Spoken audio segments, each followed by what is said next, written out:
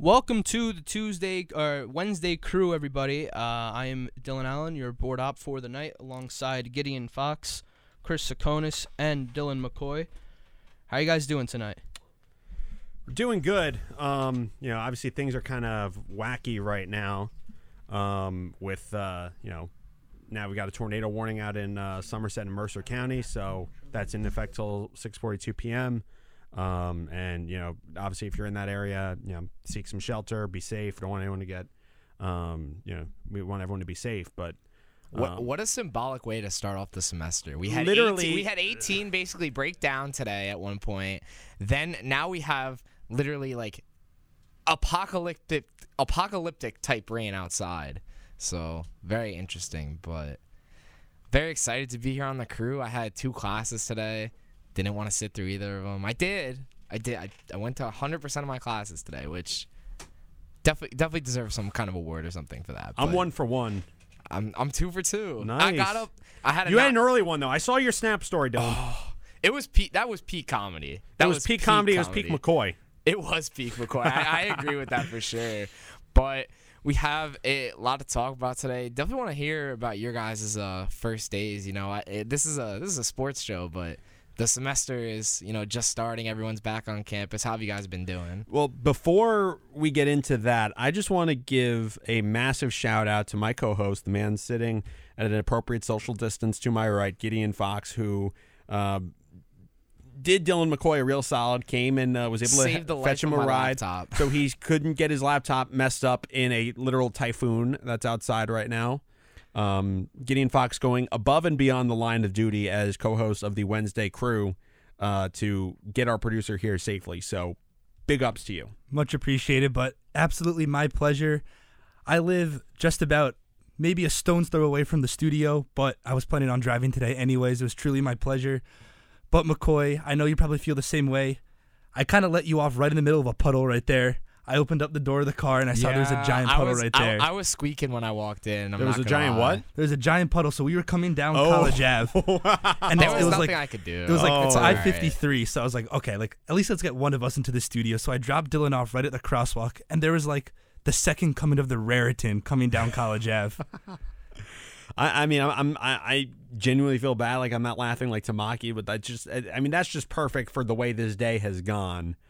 Like Dylan said, 18 basically just decided to stop being a highway because there was some sort of issue with a power line at Route 1. 18 South. I was going South. 18 North today. And 18 South is a vitally important part of the LX and the Bush buses. Oh, so yeah. You do not want to mess with 18 South. No, I was on an LX today, and I was on a northbound LX. I saw all the southbound traffic look miserable. But to add into the RU screw of the day, my net ID isn't working.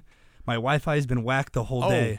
Oh. So just a whole combination of fun stuff today to get the semester started. Where are you living, if you don't mind me asking? I'm living at my fraternity house back on Sickard. Okay, so at least the Rutgers Wi-Fi hasn't collapsed and left a bunch of undergrads in darkness. But exactly. No, this is just me. Worse, this is a me thing. No, that stinks. That's awful. But we're here. We're safe. Feet are a little bit wet, but plenty to discuss tonight here on the Wednesday crew. Yeah, let's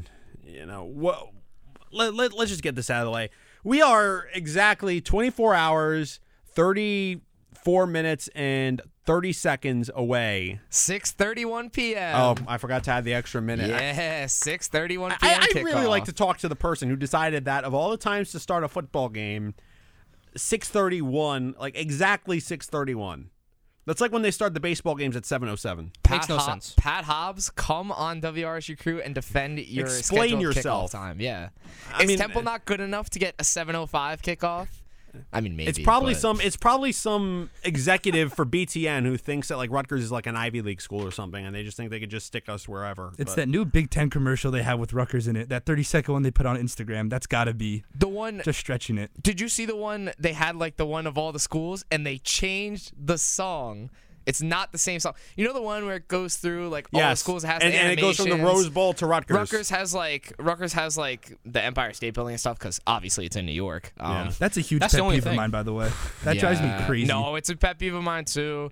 I remember when they did the Super Bowl and they were like New York, New Jersey, and it was like none of it is in New York. That's East Rutherford. That's New Jersey. But it's besides the point. Very excited to see the team. I was able to go to practice on Monday, talk to the captains. Thank you, Chris. Oh, my pleasure to send you over there. How did that go, by the way? It was good. They wouldn't let me in the gates until practice was completely over, so I was just standing at the bottom of the stairs like a sad puppy, just like looking up at these people, hearing Greg. I mean, you could have run a cover too. Hearing Greg on the microphone. Greg was funny. Greg made me laugh at practice. Oh, did he? He was just saying things on the microphone, like not shaming people, but trying to get the best out of his players on the microphone. And it was, but I'm excited. They look good. Noah looks great, and yeah, I think it's gonna be a successful start to the season with a lot of people at Shai Stadium. Yeah, tickets to the general public are still sold out. I think student section tickets are still available. Last I checked, but definitely excited to be back there at 6:31. I'm looking at Temple pregame notes right now. Currently, they say it's a 6:30 kickoff. I guess the news hasn't traveled down all the way to Philly yet. But definitely excited to be back in the stadium. Plenty to look forward to. And Dylan, you mentioned Noah Vedra, but I'm excited to see in these 3 non-conference games, I'm excited to see some of the younger quarterbacks like Evan Simon, Cole Snyder get some reps too.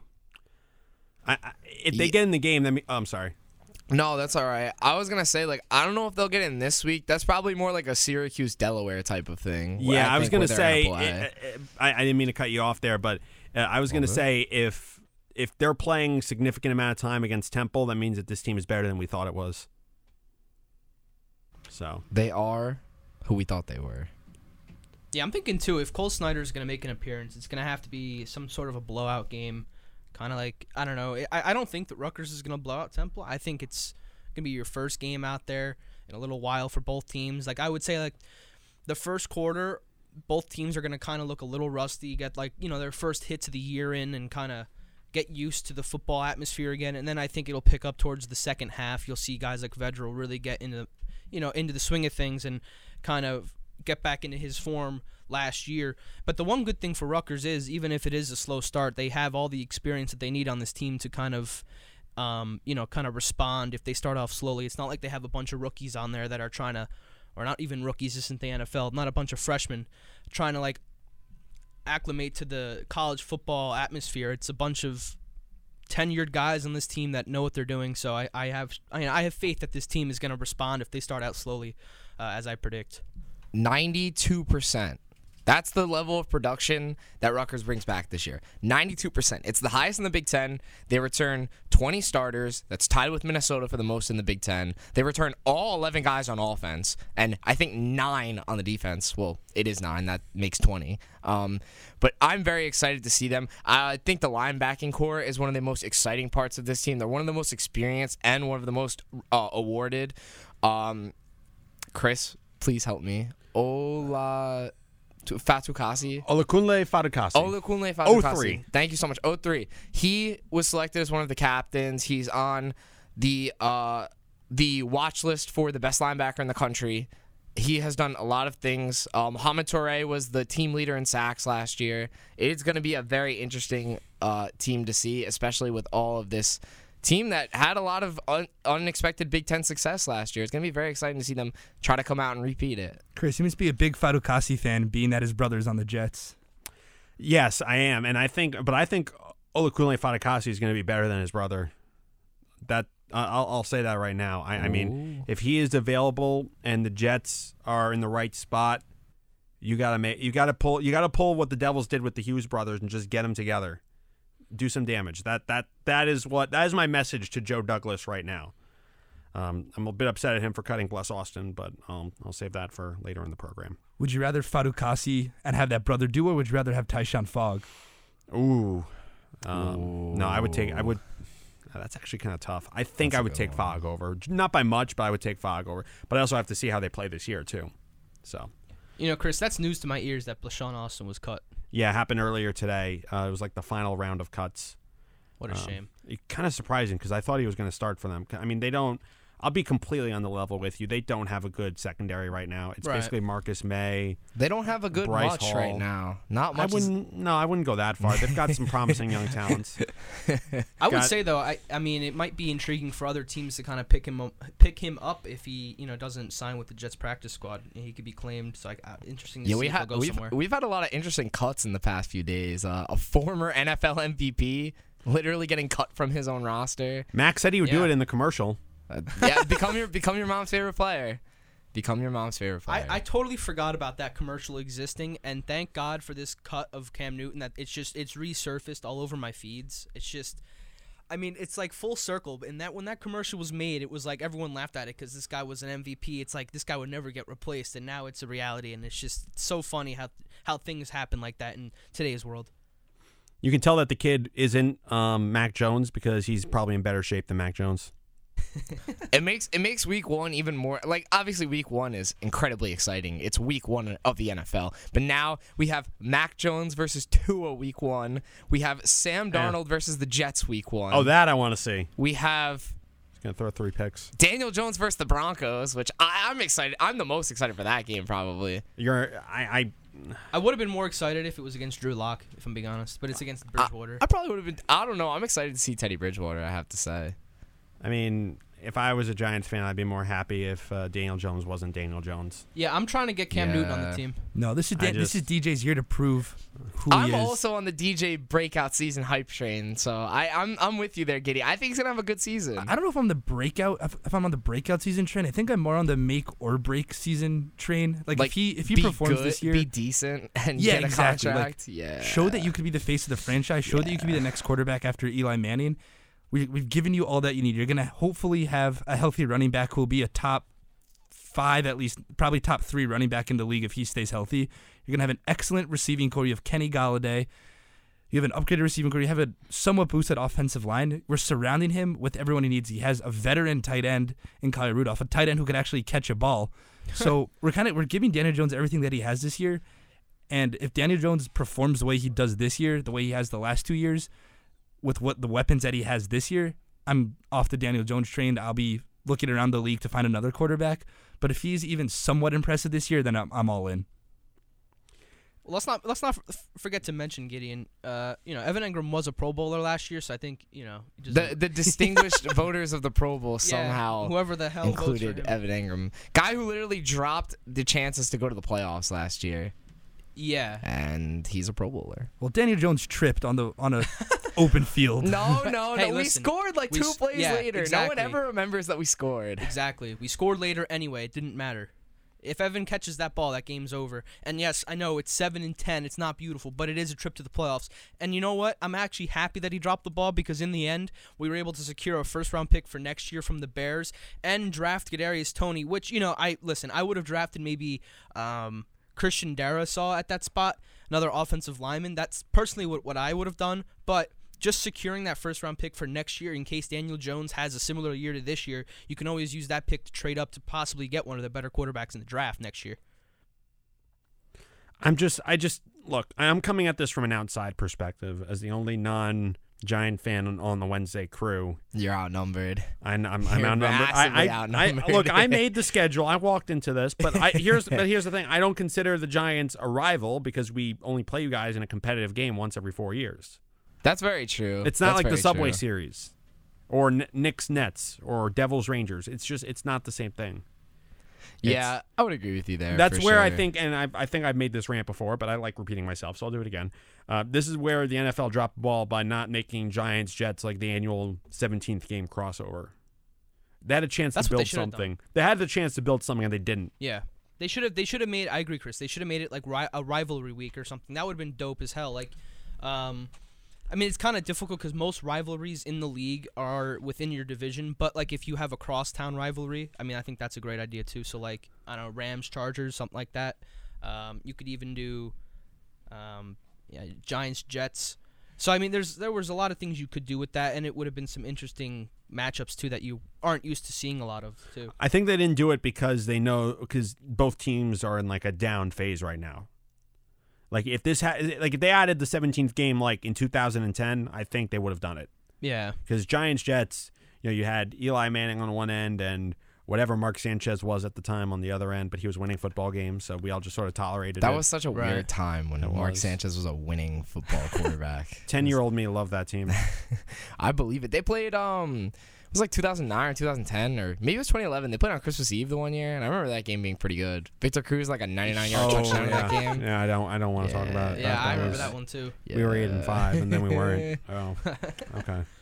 Too funny, but yeah. obviously I walked right into that one. Obviously, the main story here is we have Rutgers football tomorrow. I mean, I think the most exciting part for me is just going to be seeing Shai Stadium, because I don't think in maybe any of our like college careers that we've seen that place like more than half full. To be honest, like I don't think so. It was officially half full. Actually, there was one game that I can remember that it was actually more than half full, like in terms of actual butts in seats. Which game was it? UMass. Yeah, because UMass. Yep. The student section was packed, but the student section is packed for the first game every year. It doesn't matter if the team's like 0 for 12. Yeah. 0-12, I should say. Everyone's like, Chris Ash will turn it around this year. This is the year. Famous last This words. is the year.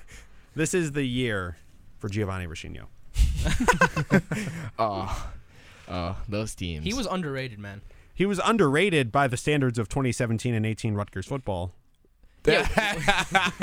I mean, nice guy. Like, he loved the team, loved the program. No beef against him. But, like, thank God Noah Vedral came to Piscataway and just completely revitalized our quarterback room. Noah Vedral, and then a good one waiting in the wings, hopefully, in Gavin Wimsatt. Well, let's not forget about Cole Snyder and Evan Simon. Let's not. No, absolutely. I'm just saying, like, he seems like right now, the way he's being talked about, it seems like when he gets on campus, he's going to be the guy. Yeah, but I'll put it to you this way. He's very, very talented. I don't know if he's going to start day one. I think he might, we might see him play a couple games, and then sophomore year he takes over. I can see him being a 3-year Big Ten starter. But that's okay. It's more than okay. Actually, I think, hang on a second. I'm trying to do the math here. So when Vedral came to Rutgers, he had 2 years of eligibility left. Yeah. Last year was a wash, so he still has 2 years of eligibility left. So that's 21, 22. Oh, wow. Wimsat's the class of 22. Yeah. In high school. Correct. So that means Wimsatt, and assuming Vedral, stays and fills out his eligibility, which, I can't read his mind. But he's definitely playing this year. He's definitely playing this year, but I'm saying there's a possibility he could still be in the quarterback room when Wimsatt sets foot on campus next September. Let's say for conversation's sake, he does play next year as well. Yeah, I think, I'm definitely excited to see him, but I also get that. Like, the last time Rutgers threw out a freshman quarterback, not good. Had to wait till he transferred to Illinois to have a breakout performance. Yeah, well, he had no business starting that year anyway, and it wasn't even his fault. It was the coaching staff's fault. They threw him to the Wolves. Absolutely. He's always been a talented quarterback. He's big. He could throw the ball. We saw that he had a couple.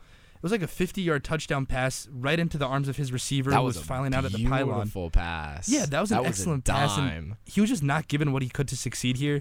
But we all remember the infamous video of him punching his own lineman in the face. No, he got punched in the face. Oh, you're right. It was the other way around. The O-lineman punched him in the face. Rutgers football in the late 2010s, like, that has to be a 30 for 30 one day. Like, before Greg came back, like, we need, like, insider stories on, like, just those teams. Think of all the material that they gave the Are You Screw podcast, among others. Oh, so they built their whole brand off of that. The not top 10, like, on SportsCenter for, like, 4 months of the year, it'd be like, all right, what Rutgers highlights can we find? Like, I remember it was, I want to say it was 2019. It was after the Ohio State game, and basically Stephen A. somehow. It got like, and by the way, I cannot stand Stephen A. I think he's just a talentless clown. Dylan Allen and I got a look at one of the classic Mad Dog rants because Pav thought of it, and then there goes the next 20 minutes. And we were watching it, and it's like Stephen A. will never be a fraction of that. But anyway, he just randomly decided to bring up Rutgers losing to Ohio State by like 30 points or whatever it was, and it's like, I know for a fact you cannot name a single player on the Rutgers roster, so we have no business. Like, if you're going to talk about Rutgers football, if you're going to criticize them, at least know what you're talking about. He was just, how is Rutgers so bad? And it's like, dude, just shut up. We beat the spread that day. We beat. That was no. Can I be? Good teams know how to cover. Can we just talk? Good teams win. Great teams cover. Can we talk no cap for a second here? No cap. I called that game. That was one of the 3 football games I did that year. I was calling it with Troy, and I got to call the second half of that game. That was like one of the most fun the games I've called. I mean, I knew they weren't going to win, but like they were scoring points, and I mean, God knows they hadn't done that for a while leading up to that game. This was the Ohio State game you're talking about, where 2019. They scored like 21 points. Yeah. It wasn't quite Schemey McSchemerson, but they were putting points on the board. I remember being there before I was a student, and that place was rocking when they scored like 3 unanswered touchdowns at the end of that game. Pacheco, like everyone was like, even though they were down by 30 points. It just, to see them put up 21 points on starting defensemen is still impressive enough for a game that you knew they weren't going to win. We're used to seeing them put up a field goal, maybe 10 points if they're lucky against Ohio State. To see 21 points was definitely something else to see at the home stadium too. I have to crunch the numbers. Maybe I'll whip out an Excel spreadsheet, but I've also got like a whole laundry list of things to do. But, I think between the UMass game where I called the second and third quarters and I called 31 of the 41 points scored in that game.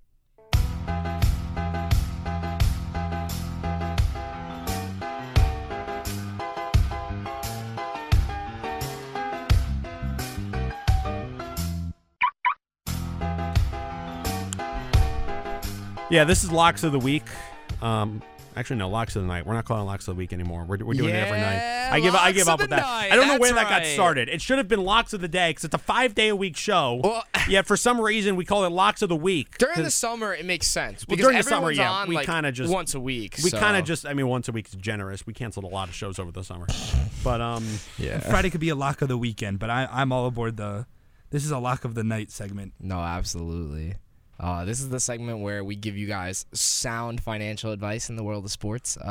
We give you our gambling best bets.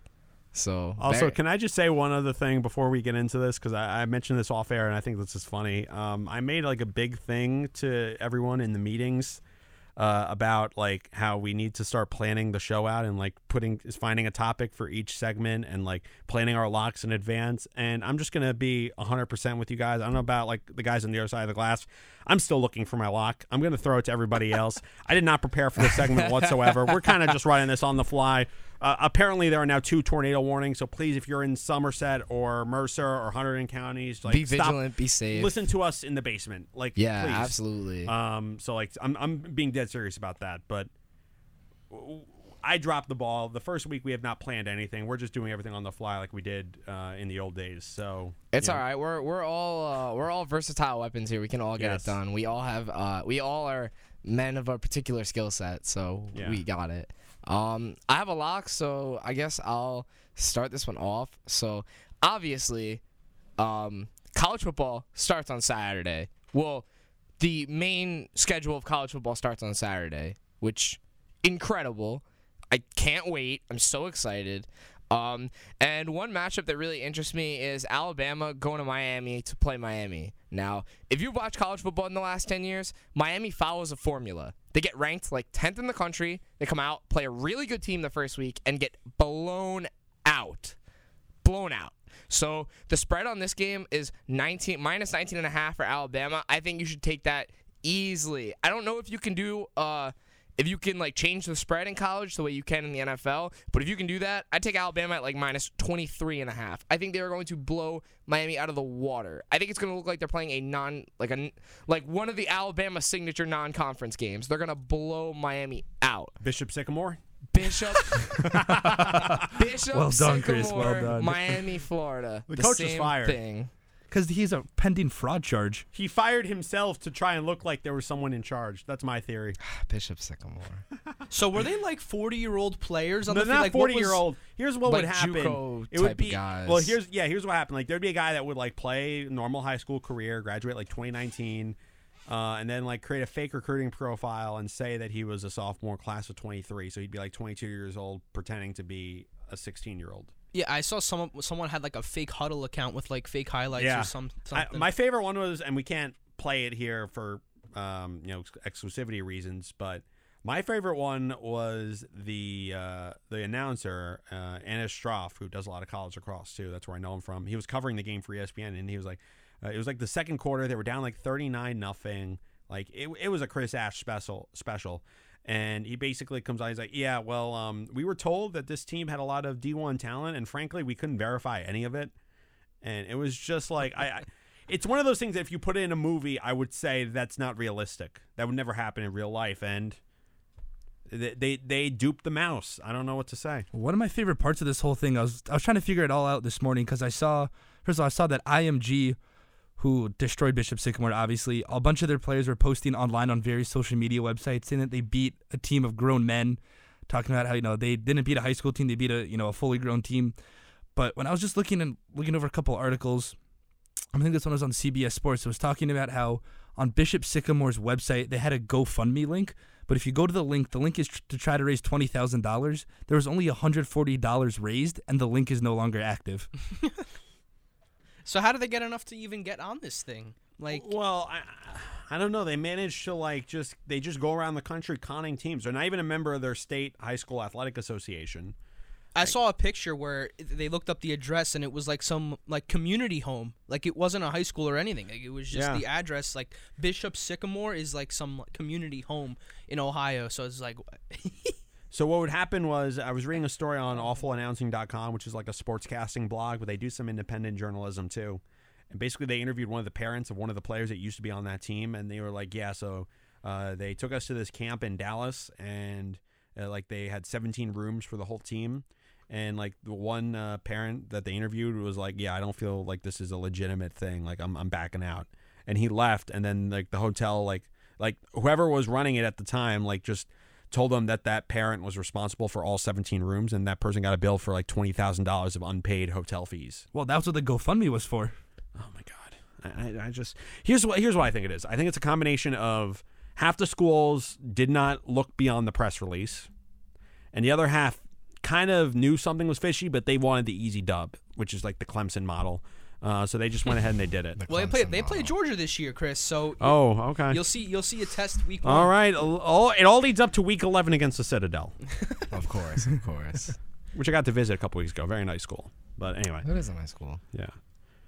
Never been. Yeah. Anyone else ready with their lock? I mean, I can give another one. I got mine. I'm ready to go. All right. We'll go counterclockwise. Dylan Allen, you're up. All right. Well, you guys all know I'm a big Yankee fan here, and from what looked like a terrific August, it was a definitely historic August. They were on a 13-game win streak, and now, as of late, they've dropped their last 4, 2 to the Athletics, and the last 2 to the Angels. So tonight on the bump for the Yankees is none other than Garrett Cole, in my opinion, the AL Cy Young winner this year. And I think that the Yankees will not get swept by the Angels. I think that they'll win 1 out of 3, and I think that comes tonight. So I'm just going to go with their money line here. It's not the best value you can get, but I think that the pitching matchup for Cole against I don't even know who the Angels pitcher is. It's his first name starts with a P. It's Naughton. Yeah, so the fact that I've never heard of this guy tells me that it's probably not the best pitcher. So I think Garrett Cole's presence tonight on the mound just gets the Yankees a much-needed win, as the Red Sox are only 2 games back now. So I think I'm going to go with the Yankees money line tonight. Love it. Absolutely love it. I wish I had something witty to say about that bet, but I can't. That looks like a solid play. Yeah, I don't, Chris. I don't really think that you are in a position right now to be making jokes about the Yankees. No, I'm not. That's what I'm saying. I agree with you. Don't clap back at me. I agree with you. Come on, don't do me like that. We'll leave it unsaid, but if you're a sports fan, I think you know what happened to the Mets GM. Yeah, thumbs down. Thumbs down to that whole organization. Now their GM is getting into trouble. Come on. Everyone's just booing everybody. Everyone's booing everyone. All I'm saying is this never happened under the Wilpons. That's all I'm going to say. Chris, you're also the only Mets fan on the Wednesday crew. Yeah, how did that happen? I don't know. Talk to the guy that makes the schedule. Don't you? Yeah, I need to talk to the manager here. Who is responsible for this? Yeah, you should get the guy in charge. No, get Mike Pavlichko in here. Come on, what's going on here? Spotswood High School graduate Mike Pavlichko. Hall of Famer.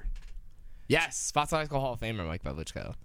It's all right, Chris. You can have your own little solo rant every Wednesday about the Mets. It'll be like a weekly thing. It'll just be your little segment. Oh, man, I don't know if I could handle all that. I mean, I kind of just ignore them now. Normally what happens is every year I say to myself, because I'm, full disclosure, not the biggest baseball fan. It's probably my 5th favorite sport, if I'm being 100% honest.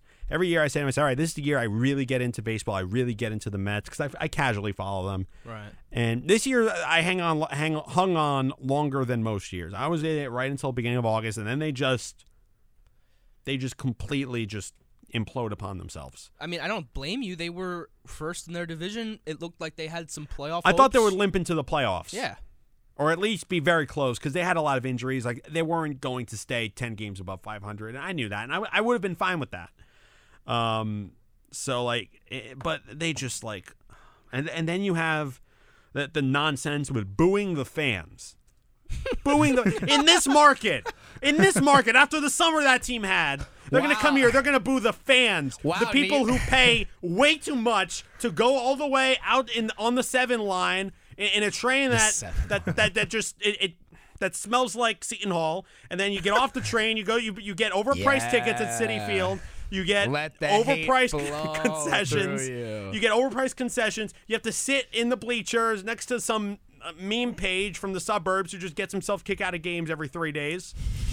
Mets fans who are listening will know who I'm talking about. And then they lose like 9-2 because they're starting like I don't know, some extra from The Office as their starting pitcher. And then after Steve Cohen was supposed to be the savior of this franchise, you got in trade for a guy who, like, a week after arriving in Queens, decides to boo, among others, to boo the fans. Please, why would I waste my time with that organization? Yeah, he's been here for like 20 games, and he's already criticized 20 games, and I don't think Mets fans, I mean, unless they somehow make the playoffs, or like next year he hits like a walk-off grand slam to win Game 7 of the World Series, if you can imagine such a thing. I personally cannot. Yeah, unless something really extraordinary happens, that is what Javi Baez will be remembered for in this metropolitan area. Yeah. And he'll definitely be remembered for it because his tenure with the Mets, in my opinion, is going to be over after this year. I mean, he's batting like what, $2 right now? Like, yeah, I don't see him getting that contract he wants, especially from the Mets, and I don't think after all this stuff he's going to want to stay in New York anyway. I see him moving out. So if you do a little recap, he comes here 20 games in. First of all, the team goes like 5-16. They go from first in the division to like 7 games back and end in 3rd place. Then 20 games in, you have $300 million man Lindor and Baez booing the fans back, thumbs down and all that. Then they apologize for it.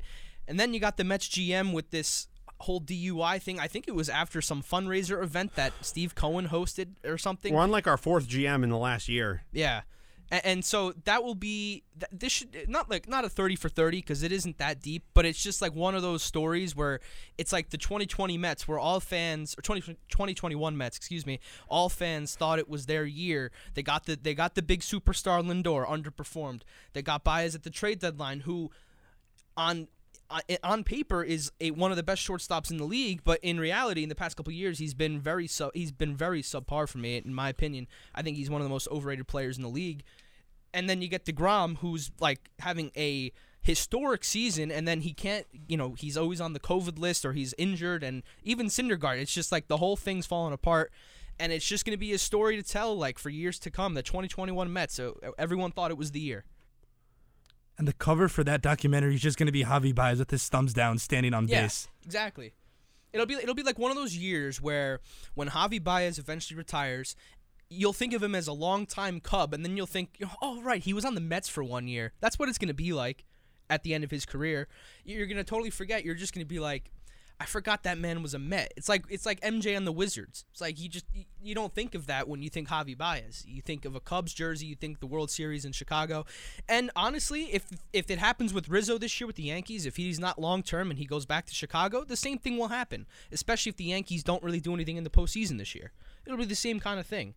Just a little stint, and no one will really remember it, to be honest. I don't know. I don't know. Like, how does everything go wrong with them? I didn't expect them to win the World Series or anything crazy like that. I expect them to maybe make the playoffs, or if not, like, get close. I think they should. With the roster, also DeGrom getting hurt midseason, like, that took a few wins off of them. Yeah. 100%. Shout out to the baseball gods for taking away, like, historic seasons for some reason this year. Took away DeGrom, took away Mike Trout. Well, they haven't taken away Ohtani yet. He's on a don't even say those words on these airwaves. Don't you even dare. I don't like Ohtani. So what? How could you not like Ohtani? He's the second coming of What Babe could you Ruth. possibly? The man is a humble gift to the game. What could you possibly not like? He hits nukes, and then he throws nothing but cheese off the mound. Because he didn't want to come to the dark side, boys. Come on now.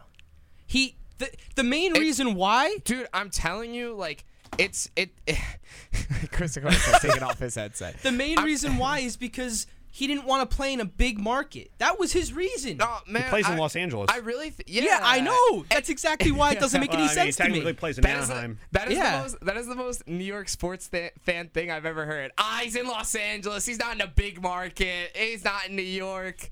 I think it's a home thing. I mean, like, he's obviously from Japan. I think that he's going to be more inclined to play on the West Coast. The East Coast is literally 6,000 miles from Japan.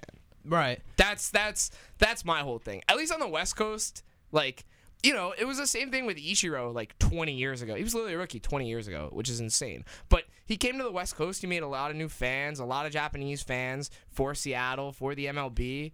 I mean, Ohtani's doing the same thing, and he's slugging .623. Oh, I'm not doubting he's not a good player. He's the MVP, for sure. I'm just saying simply because the reason he didn't go to New York was because he didn't want to play in a big market, so he settled for Los Angeles, which I know it's technically Anaheim, but it's pretty damn close to Los Angeles. And I don't know. I guarantee the Yankees offered him more money, too. I don't know. Something like that for me. And also to mention, I have some friends back home that like, they don't watch baseball a whole lot, and then when they watch Ohtani, they always say, you know, he's better than Aaron Judge and all this stuff, and they're not wrong, but in the sense that like they get on my nerves sometimes with the amount of trash talk they have, and it went to a point where I'm just like, every other time Ohtani comes up in a conversation, I'm always trying to defend my player against Ohtani, so it's always like I don't like him, but like I don't mind watching him on TV. He does well against the Yankees. That's the only issue, but. Like, he is a fun player. I just don't like the reason why he didn't want to come to us. Like, I can understand, like, I don't know, if he was closer to home, like, California's closer to Japan, I'd understand that. But, I mean, to say that you didn't want to play for a big market team, but then go to L.A. with Mike Trout and all this stuff, and I just didn't really find it a valid argument. And as a fan of the team, knowing what he is and what he could be for my team, it pisses me off just because I can see the future of, you know, what it would have been if he decided to come here. Yeah, but the Yankees are already loaded with power hitting. And but this was like, what, I don't even remember the year. Like, what, 2018? 2017? But we still, at that point, things were already looking like we had, obviously the power lineup wasn't the same as it was now with the addition of, you know, of Gallo. But, I mean, right now, you know, what would Ohtani's role in the team be? Who wouldn't we have on the roster right now if we had Ohtani? Throw heat and smash dingers, like what and role steal home. He would fit right in on any team because he doesn't need a role. He is his own role. Yeah, his role is Shohei Ohtani. Whenever he pitches, he'll be the DH. I don't know, and then you know you have Stanton play the outfield, and you've seen him play outfield very often now. And I assume that if you had a guy like Ohtani, you wouldn't have made a trade for, let's say, Anthony Rizzo. So you know you can take couple of guys out of the lineup now that are in there. You would have Luke Voit at first base. He'd be your everyday first baseman pretty much. And then you'd have Ohtani DH. And you could really put him in the outfield if you really wanted to. And you could put Stanton in the DH hole as well, like if you wanted to flip-flop, because I know Aaron Boone likes to give those guys days off just to keep them from getting hurt. So you could do that too. But I tell you what, he's having and you brought it up, Dylan, like the gods of baseball, how they're like striking down on historic seasons. He is having a hell of a season, though. I will give him that. Yeah, it's historic in like a different. It was an alert on my phone. I think it's alert on the phone. Yeah, flash flood warning. Flash flood warning, not a tornado warning. Oh. Sorry, my mic was on when that happened, so that was not going over like our system. That was literally coming off of my phone and onto a microphone. I'm not gonna lie, I love the Mets story. So I'm on Baseball Reference. I wanted to look up Javi Baez's, and in the news, the players that are listed, and this is in order: Javi Baez, Francisco Lindor, Pete Alonso, Brandon Nimmo, Michael Conforto, Juan Soto for amazing reasons. He's awesome. VR, and DeGrom. Like, in the news is literally like 7 Mets. Just because they're in the news. That's all it is. They're just in the news for being bad and hating their fans. Hilarious, honestly. Even Philadelphia fans wouldn't stoop, Philadelphia players wouldn't stoop that low with their own fans. That's a whole other. Well, they'd get beat up in the parking lot if they stooped that low. The Philly fans would be like, all right, they take it as a challenge. They don't care. The entire Wells Fargo Center against the Sixers. against Ben Simmons. They love Embiid. It's Simmons they're after. And Simmons doesn't want to be any part of it now. And I've seen. If I were him, I'd just go to Sacramento and just do whatever. Make the playoffs. Don't make the playoffs. Doesn't matter. At this point, if you're not wanted, why would you want to be there? No, I wouldn't. Yeah. I wouldn't. I would just be like, no. I don't doubt. No. Go over to Cleveland and win 33 games with Jarrett Allen. Speaking of Cleveland, they just love handing out money, don't they? I saw they gave Jarrett Allen that huge contract, and then they do like a 4-year, $70 million sign-in trade for Lauri Markkanen, and that guy has been like the most unproven like first-round pick that I can think of. Just Lauri throwing checks. I mean, he is a nice young player, but he's not a nice young player that you pay $70 million for. That's what I'm saying. Like why would you love throwing money? I mean, they also drafted Anthony Bennett, number 1 overall. That was the only number 1 overall pick that busted that everyone knew was a bust the second it was announced. Yeah. Like it was already like the second the words came out of the commissioner's mouth, it was like, nope, that's not it. Yeah, that is not. I don't know who he got drafted over. I can't remember off the top of my head, but I'm pretty sure that draft was like honestly awful. I think the whole thing was awful, and that's why he got taken number 1. But I mean, there must have been someone that was like decent. No, I'm gonna look it up now. That's I got it, Chris. That's a producer's job. You know, I'm happy to look it up. No, I'm like Jamie from the Joe Rogan Experience. Pull that up. Yeah, pull it up. Pull it up, McCoy. All right, the 2013 NBA draft. All right. Well, this draft wasn't garbage because the 15th pick in this draft was Giannis Antetokounmpo. So there you go. All right, but who else was drafted in between then? Like, Anthony Bennett was drafted over Victor Oladipo, Otto Porter, Cody Zeller, Nerlens Noel, Ben McLemore, KCP, Trey Burke, CJ McCollum, Steven Adams, and Giannis. I mean, I think CJ Dennis Schroeder was in this draft as well. Okay, but let's just focus on like those tweeners. Okay, Giannis was kind of a project. There was no guarantee that he was going to work out the way he did. But like, you don't think like LeBron when he was on those finals runs, he couldn't have used like a CJ McCollum or like a Victor Oladipo, someone like that. You know, what I mean, 100%. The whole win with LeBron model is A, get LeBron, B, get a bunch of shooters, C, just sit back and watch the magic happen. So Basketball Reference lists the top 3 players in the draft as the amount of win shares they have, and they also list the first overall pick. Rudy Gobert and Giannis both have over 74 win shares. Anthony Bennett has 1/2 of a win share. Not half of Rudy Gobert. 1/2 So that means he had like a solid third quarter against the Detroit Pistons on like a November. Pretty much, yeah. Game. Pretty much. Probably went 4 for 4 from the floor at one point, something like that. Little hot 3 streak. for 3 from the stripe. Nice, efficient job at the line. Maybe dished out a pass or two. Yeah, a couple assists, couple rebounds, maybe an offensive board, keep it alive. Our ultimate lock is that Anthony Bennett is a bust. The ultimate lock. Well, I can't wait till he ends up signing with like a team in the Japanese league, and he just drops 20 and 20 a night, and you just hit the over on him. Go down the Josh Childress route. The classic, I was gonna say the classic Stephon Marbury, Jimmer Fredette route. Speaking of the Cavs, did you all see they signed Taco Fall the other day? Yes. 1 year deal or something? Okay. Absolutely I missed that. Love it. Dylan, how long is that contract for? It's 1 year, non-guaranteed. Like, he's basically got to earn it. But exciting. I love seeing him in the NBA, and I like seeing him on a team that's not the Celtics because I don't like the Celtics. I think he'll play more, too, which is nice because I love to see me some Taco Fall. I would love to see him on the floor. Honestly, I feel like it would just be like an interesting experience to see him like can you imagine him being in the fourth quarter of a game, like it's a tie game, and you just literally give the ball to him and he just like drops it in the net. He doesn't have to jump. He just stands there. That's what I'm saying. He literally just drops it, places it right in. And speaking of Taco Fall, it just reminds me of that UCF Duke game back in the day, like against I think it was that Zion year, right? I tried to wipe that from my hard drive. That's a game I could do without talking about again, particularly the last 2 minutes. Oh. Why, did you have money on that game or something? Oh, no. I just really wanted Duke to lose. Well, that makes 2 of us. That would have been a nice story for you. I mean, the whole country, basically. Yeah, especially my mom. She hates Duke. Anyway, my lock of the week is... yes, I was gonna say...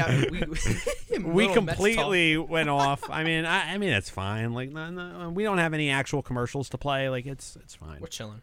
Yeah. Anyway, so UNC at Vatek Friday night 6 p.m. looking at the lines right here. UNC is -5.5, and I think that's a pretty safe over, given the quarterback they have, Sam Howell, who I'm a very big fan of. Are you now? Yeah, I am. Virginia Tech, I mean, yes, obviously it was last year, but they lost 4 of their last 5 games to end the season. And UNC, look, they're coming into this game number 10 in the country. That's where they are in the preseason poll. Right. And it would not surprise me. I'm not saying they're going to make the college football playoff, but I think they could definitely make a New Year's Six bowl. Now, is it 12 teams in the college football playoff? Like, is that that's confirmed? Not yet. Not yet. It's weird. It was confirmed until Texas and Oklahoma decided to do some things. And then after that, it basically just kind of like went back in flux, and the alliance was formed where a bunch of commissioners got together and said, we don't need a contract. We'll take on the SEC. There you go. And then, we're kind of in this weird limbo. I have a potentially hot take about the playoff. I'm sorry to drag the lock segment so on, but we're kind of just doing whatever now. Don't have the same take as my uncle and say that 4 teams is enough, because it's not. I was gonna say if this is how the playoff is gonna be, maybe we don't I don't think the playoff right now is making the sport better. I think if you added more teams, it would make it better for sure. Because I think yes, I agree with you, Chris. If it's the same 4 team layout, you're gonna have Ohio State, Clemson, and Alabama in there almost every year. One wild card team. Least, but here's the thing: it's gonna be like that for now. Eventually, one of those programs is gonna fall off, but then some other programs are just gonna take their place. Right. Remember when Nebraska and Miami were unbeatable? Right. They had all those teams. Now they're both Miami's supposed to maybe be good. I'm not convinced. Nebraska's garbage. No, Nebraska's bad. Yeah. But I know what you mean. It's gonna be this one team's just gonna fill in as soon as that team's out, and it's gonna be the same 3 teams. And if you really think about it, it's either Oklahoma or Notre Dame in that 4 spot every year too. Look, the playoff right now is not making the sport better. Right. It's really not that much better than the BCS. If this is how you're going to do the playoff and you're not willing to make it bigger, I'd rather just go back to how it was before, where you just had the New Year's Six bowls being the pinnacle of the sport. 100%. I would have no problem with that. It's all for viewership. I would have no problem with that, because here's what's happened now. We're in this weird state where the college football playoff is all that matters, and ESPN, the college football playoff, and you get to a point where you have players in an off year when the Rose Bowl isn't a college football playoff game. Well, maybe not the Rose Bowl. Rose Bowl is the only one that players still seem to care about. But the Orange Bowl, or one of those games that used to be must-watch television, and now it'll be Florida and I don't even know who else. But they'll half their starters or something. Yeah, half their starters will opt out of the game, and it's this isn't an important game. Why would I watch that? Right. So ESPN, in their pursuit for just this rigid they're trying to make the playoff as big of a thing as possible, but they're losing sight of that, because whatever viewers they maybe gain on the playoff, and the playoff viewership is plummeting. Let's be honest here. Whatever they gain in that, they're losing in all of these other games that also just so happen to be owned and aired by ESPN. It's all for money, Chris. That's all it is. They want either more expand viewers. the playoff or get rid of it. That's my take. I agree, guy. I think if you add it a 12-team format, even if you make it 8 teams, you just added 4 more teams in there. It doesn't have to be 12. Yeah. But let's just say, for the sake of conversation, it is 12. Then you get, a team that's ranked 10. Let's say Miami stays there the whole year. You get a team like Miami in there, and then, just as well as me, college football, anything can happen. A team can upset a team any week, any given time of the week. So then you incorporate a 10 seed versus, a whatever seed, and they make an upset, and then a team makes a run. And it's kind of like the NFL playoffs. You got to win 3 different rounds to get to the big game. Or sometimes it's only 2, depending on your seed. So it would kind of be the same thing. But if you're only going to make it 4 teams and then have it be pretty much just 2 games, or actually, no, 3 games, and for those 4 teams to pretty much be the same, I agree. I think they should just go back to the normal format. Look, I'm with you guys that the 4-team college playoff feels like a weird medium that is just an in-between and really shouldn't exist. And I'm with, as much as I would love to see a 12-team playoff, I think I'm more on the side of just get rid of it completely and just have a couple bowls that are the pinnacle of the sport, like Chris Lee said. Because I think if you get to the point where you do have a 12-team playoff, that's going to take a couple of weeks to play out. Right. And you're dealing with the guys, those players on those 12 teams are going to make up the majority of the NFL draft. You're going to have guys that just want to end their college career, end their season at least, and just kind of move on. So I would much rather watch quality bowl games, a single quality bowl game for each of those top teams, than 2 or 3 or even 4 of those teams with some starters opting out here and there. And that's a fair point because, Chris, you mentioned that the issue is some players are opting out of like these big bowl games, and then it's kind of problematic. And then if you add a 12-team format, and then you're like saying, listen, if you're committed, you got to be committed for these next 3 weeks, 4 weeks. We're gonna have to play at least 3 games to get to the big game. Guys just might say, well, I don't want to risk it in 3 different games. I'm just not gonna play. And then you might run into the same issue, and then you get less viewership because 30 out of the 50 best players are all opting out because they don't want to play for 3 more weeks. They kind of want to just end the season where it is, which is why I think the original format, just with the 1 game, was perfect. Because if you're in, you're in. You don't have to win 2 more games to get in. You don't have to win 3 more games. If it's whatever you're placed in, that's all it is. It's just 1 extra game, makes everyone's life easier, especially if you're a football player and you don't want to risk getting hurt. Yeah. Yeah. Before we wrap up, I'll give my lock quickly. I'm amazed that I keep forgetting. I kind of feel bad. I feel bad. I should have. My Mets Rant set this all off, and then it was kind of just off the tracks. I'm sorry, Gideon. Go ahead. No, that's perfect. Kind of good segue. I'm also going to do the Yankees game, just like our board op Dylan Allen. The over under is 8.5. I think that's going to hit the over tonight. Even though Garrett Cole is pitching, just like we mentioned before, the Yankees lineup is so stacked with power hitters, and the Angels too, like talked about with Ohtani before. But all of these games in the series so far have gone over 8.5 runs. The last game had 10 runs, so definitely take the over on that game tonight. All right, that's interesting. For that to work, I would think that Cole would have to be out by at least the 5th inning. Give the Angels some time to go against our bullpen, because I think Cole's gonna have a pretty good night. I think maybe Ohtani gives him some trouble. Maybe he hits a couple home runs. We'll see, but I would think that Garrett Cole is gonna get the job done. But you got to also think too, Angels have some random guy in the mound tonight. They could score 9 runs on their own, and you don't even have to worry about the Angels helping you out there. Exactly, and then what happens? What happens when Garrett Cole comes out? Another bullpen pitcher comes in, and who rounds out the game? Arnoldus Chapman, who gives up at least 1 or 2 runs guaranteed. Yeah, so especially to the Angels. Yeah, exactly. So having Garrett Cole in the mound makes it a little bit, doesn't make me as confident as I would be had it been any other pitcher on the Yankees staff. But I'm still going to go with that over on 8.5. Yeah, I like that. I mean, anytime you want to bet on runs and you're betting on the New York Yankees, it's usually a good pick. Betting on the Mets, no, it's like that's. No. Well, if you're betting against the Mets, that's like yes. No, but you bet on them to lose, and then they figure out it's the one day of the week where they figure out a way to win. Well, it's like a parlay boost. You just kind of yeah. Just like the game the other day, they put up a 5 spot in the 9th, and they looked dead all game, and then all of a sudden they win the game. I don't know what the score was, but they put a 5 spot up in the 9th, and that Javier Baez heads up base running too. Of all people. Yeah, right. Exactly. Problem solved, and that's it, fans. Yeah. We won. But the Yankees are like an interesting team to bet on because like they basically took like the trends that baseball is going into, and they just like embrace it. They said we're just gonna draft or sign a bunch of linebackers, just hit dingers for us, and 3 true outcomes. Literally, that's it. That's their analytics. That's what they follow. Their analytics is all 3. Of the true outcomes. I hate the Yankees, but I like that style of baseball, so I'm always kind of conflicted about them. Yeah. So. I mean, I could tell you first before we head to a break. My brother covers a Yankee account, so he knows all the inside stuff. So he says the analytics that they follow is the average is not as important to them, like batting average wise. It's high on base percentage, and it's guys with good slugging percentage, which is like extra base hits, home runs. So they find guys that hit for power, hit for exit velo, because there's stats that if you hit it over 105 miles per hour, let's say, 88% of the time it's a hit. So it's what guy was Stanton, Gallo, Judge, they're top at least top 5 in the league with exit velo. So that's what they really heavily rely on. It's kind of straying away from batting average. Even LeMahieu, that's why I like the re-signing of him, and so far he has not played up to par whatsoever. But having a guy like that who bats leadoff, who would bat, who's been batting .330 the past 2 years, to get on base for a guy like Judge to shoot one in the gap, that's a recipe for success. This year a little bit different. LeMahieu's batting .260 something, kind of really down year for him, but hoping that gets back on track. But I mean, you can also put Luke Voit in that category too. Oh man, yeah, absolutely. That's what I was gonna say. Yeah. Luke Voit, absolutely. I mean, just take a look at the guy. He's huge. Every time he gets up to bat, you just feel so bad for that ball. I've seen a couple of things on Twitter where once the Yankees readjust for next year and they look at where their lineup is, I've seen things with Luke Voit playing DH instead. Yeah. Mm-hmm.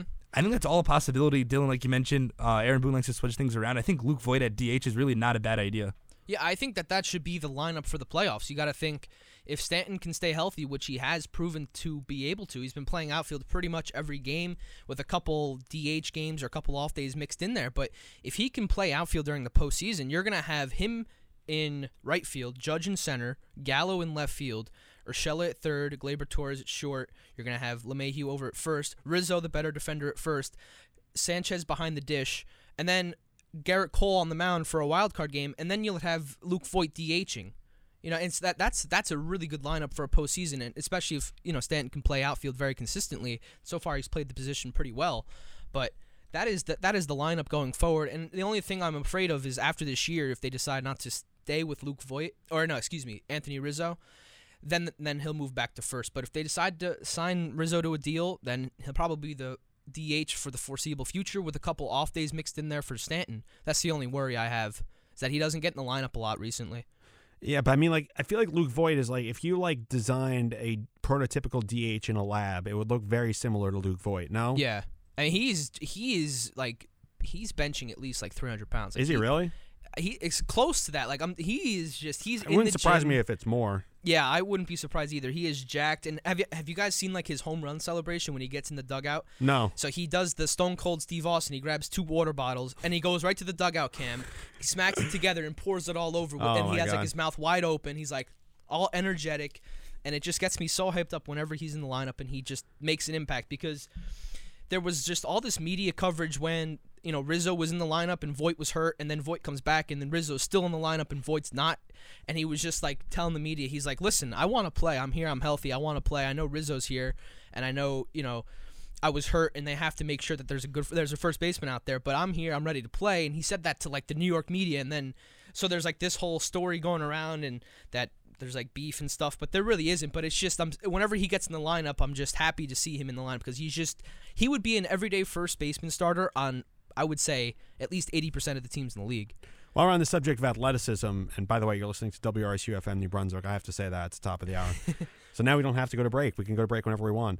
There you go. Yeah, I mean, that's why you're in charge. We've done this before. It's not the first time I pulled that trick, but so if we did a show with Alex Carminati, we would never have to go to break then. I mean, I don't think Alex Carminati would have a problem with that. Sounds good, boss. Neil and Alex Carminati. Oh, man. The Nightline duo. The world tag team champions of Nightline. That's what I live for on football productions. It's coming to a radio near you tomorrow night. The call, I think we're going to set like a new record for calls, especially if Rutgers wins. I mean, if Rutgers wins regardless. But, if they lose. Well, if they lose, we're setting a new record for calls. There's not a doubt in my mind. Win or loss. No, but here's why I say that. And this is where and I just realized this now. None of you guys were here pre-COVID.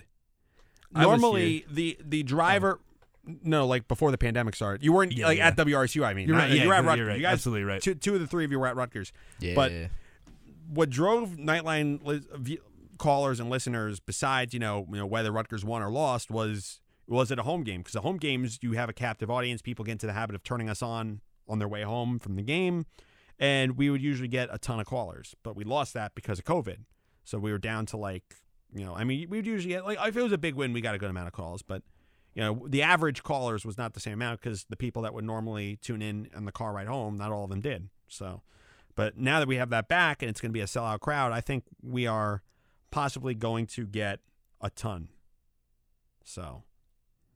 Everything good, guys? McCoy, I just saw the video you sent to the group me of that tornado in Mount Holly. That looks nuts. That's scary. Be safe, everybody. That's crazy. Please. Yeah, and again, we've got the emergency alert system. If there is anything in this area, you're going to hear it here, so you definitely want to keep it locked. Yeah, and you're probably not going to hear us if there's an emergency in this area. And we'll just get cut off like we did before, and rightfully so. Yeah, that's very important to know. We'll hide in the Wendy's. And if you now open. Yeah, it's open now. It's open. And they also opened Panera. Oh, okay, I saw. Yeah, never thought I'd see the day. It was open during the involvement fair yesterday. Oh, was it? Yeah. Oh, I got here last night. So gotcha. Well, going back for a second on the topic of videos, I found a video online titled "How much does Luke Voit bench press?" Anyone want to take a guess what he could bench press? All right, well, let's see. He weighs 250 pounds, so a good benchmark for an athlete that relies on strength is at least 1.5 times. So I'm going to say it's in the vicinity of 400 pounds. For maybe one rep max. I think I would say around maybe a touch under. I Before I say how much he could bench press, follow-up question: how much do you think he could bench press with one arm? That I know. I've seen the videos. I know. Can I just say it? Yeah. It's 135. That's crazy. Which is that's nuts. Ridiculous. A plate with one arm. In high school, when I was like a sophomore, that would be like my max, like with 2 arms, and he's just doing it with 1 arm, like just going to town. I've seen that video. I didn't know that was the weight though, but yeah. So 135 with 1 arm and 365 with 2 arms. That's just nuts. That's incredible. He benches more than DK Metcalf, and everyone talks about DK Metcalf, how buff he is. Yeah, but Metcalf's he's more leaner though. Like Voit is just like a freight train. Yeah, he's like a shorter version of The Rock in terms of like upper body, like chest, not arms. The Rock is like ridiculous, but like chest wise. Well, The Rock can take whatever he wants too because he's not in professional baseball, so you gotta take that into consideration. Speaking of The Rock, don't disrespect the most. I'm not disrespecting him. I'm saying, but no, I'm not. No, I love The Rock. I love The Rock. No. He uses steroids. Yes. He uses steroids. And but when you're an actor, there's nothing wrong with that. Right? No, Sylvester Stallone used steroids. He's not competing with anybody, so it's fine. Right. Yeah. It's not breaking any rules. Yeah. Speaking of The Rock, did you see the picture of like some I forget which state it was, but some police officer that looked exactly like The Rock? Yeah, that was freaky. Cool. Yes. Like I thought it was The Rock when I was showed that. I was like, that's him, right? I'm like maybe I'm like set for something because he's in like a police vest and he looks like some kind of action movie. And he's like, nah, this is just a cop. I was like, what? Looks exactly like him. He's the same sunglasses, same everything. And I think he's got the same tattoo on his arm. It's like the guy like did it on purpose. I mean, wouldn't you if you had that? I mean, to be fair, that's a good point, Gideon. If I looked that much like him and I had those shades, at that point you might as well. Like you have a Halloween costume set for every single year. Exactly. 24/7. That's pretty nuts. You have to have that shirt and fanny pack combo, I think, if you look just like The Rock. You have to. Also can't grow the hair too long. No. Or have hair. Gotta go to the barber like every 5 hours. Just get it nice and shaved off. I think 1 year, to get back to our subject about Major League Baseball, I think like 1 year for like instead of like I mean you have the home run derby and all that, but I think it'd be cool to see like a combine of like just testing like the different like of current players, not of prospects, but like the different like things, like have like a bench competition, like a 40.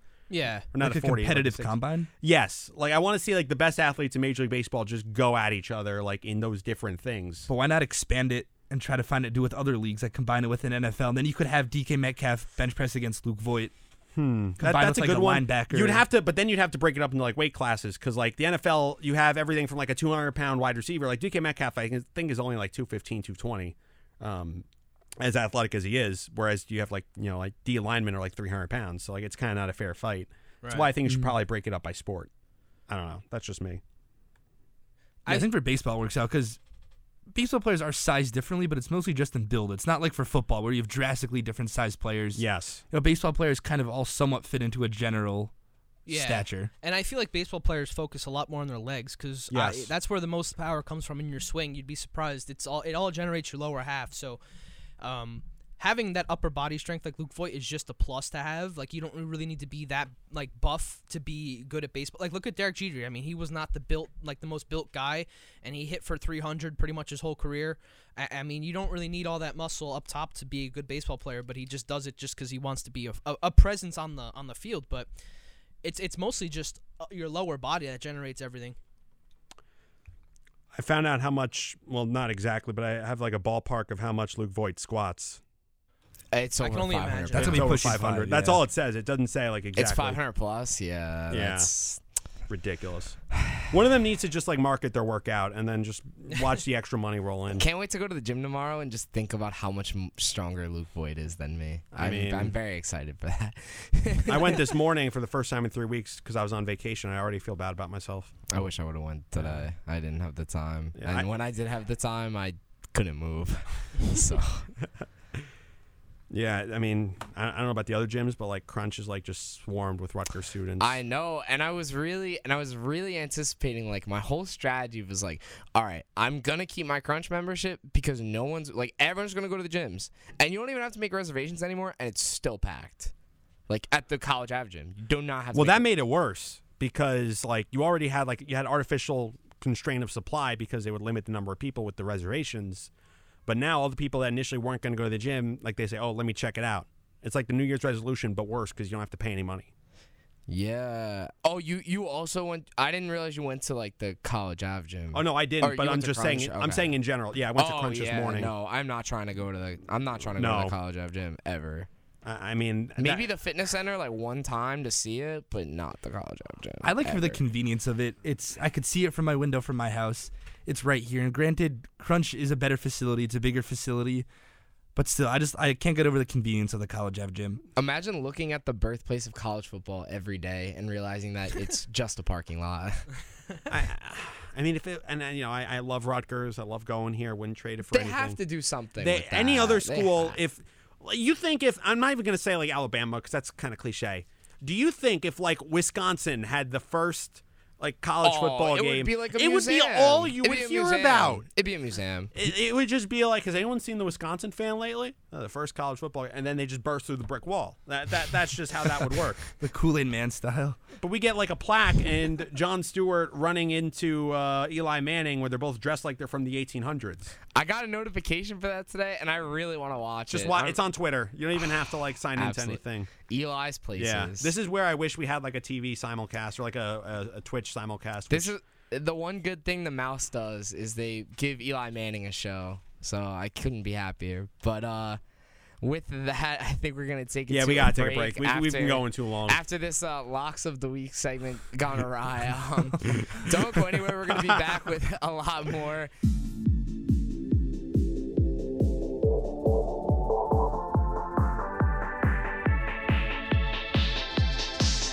I'm Dylan McCoy, and this is your 7:15 WRSU Sportscast. In local news, the Mets acting general manager Zach Scott was arrested. Was arrested after he was charged with driving while intoxicated, which was announced by the team on Wednesday. He was arrested at 4:15 a.m. on Tuesday in White Plains, New York. He was asleep at the wheel of his SUV. The police officer on scene determined he was intoxicated. He refused a breathalyzer test. The Mets said that he will not be traveling for the upcoming road trip, and they will learn more and determine more their future steps. In soccer news, Portugal's Cristiano Ronaldo scored his 110th international goal, taking over Iran's Ali Dai as the top men's international goal scorer in ever of all time. The newly minted Manchester United signing scored his second goal of the game to break the record in the 89th minute of Portugal's World Cup qualifier against the Republic of Ireland. And finally, the Nationals Vice President Bob Boone resigned over the team's COVID-19 vaccine requirement. Boone had been with the organization since 2005. He was a senior advisor to general manager Mike Rizzo, and he was president of player development from 2006 to 2013. That's going to do it for your WRSU Sportscast. We're going to be back with more of The Crew. You're listening to WRSU FM, New Brunswick.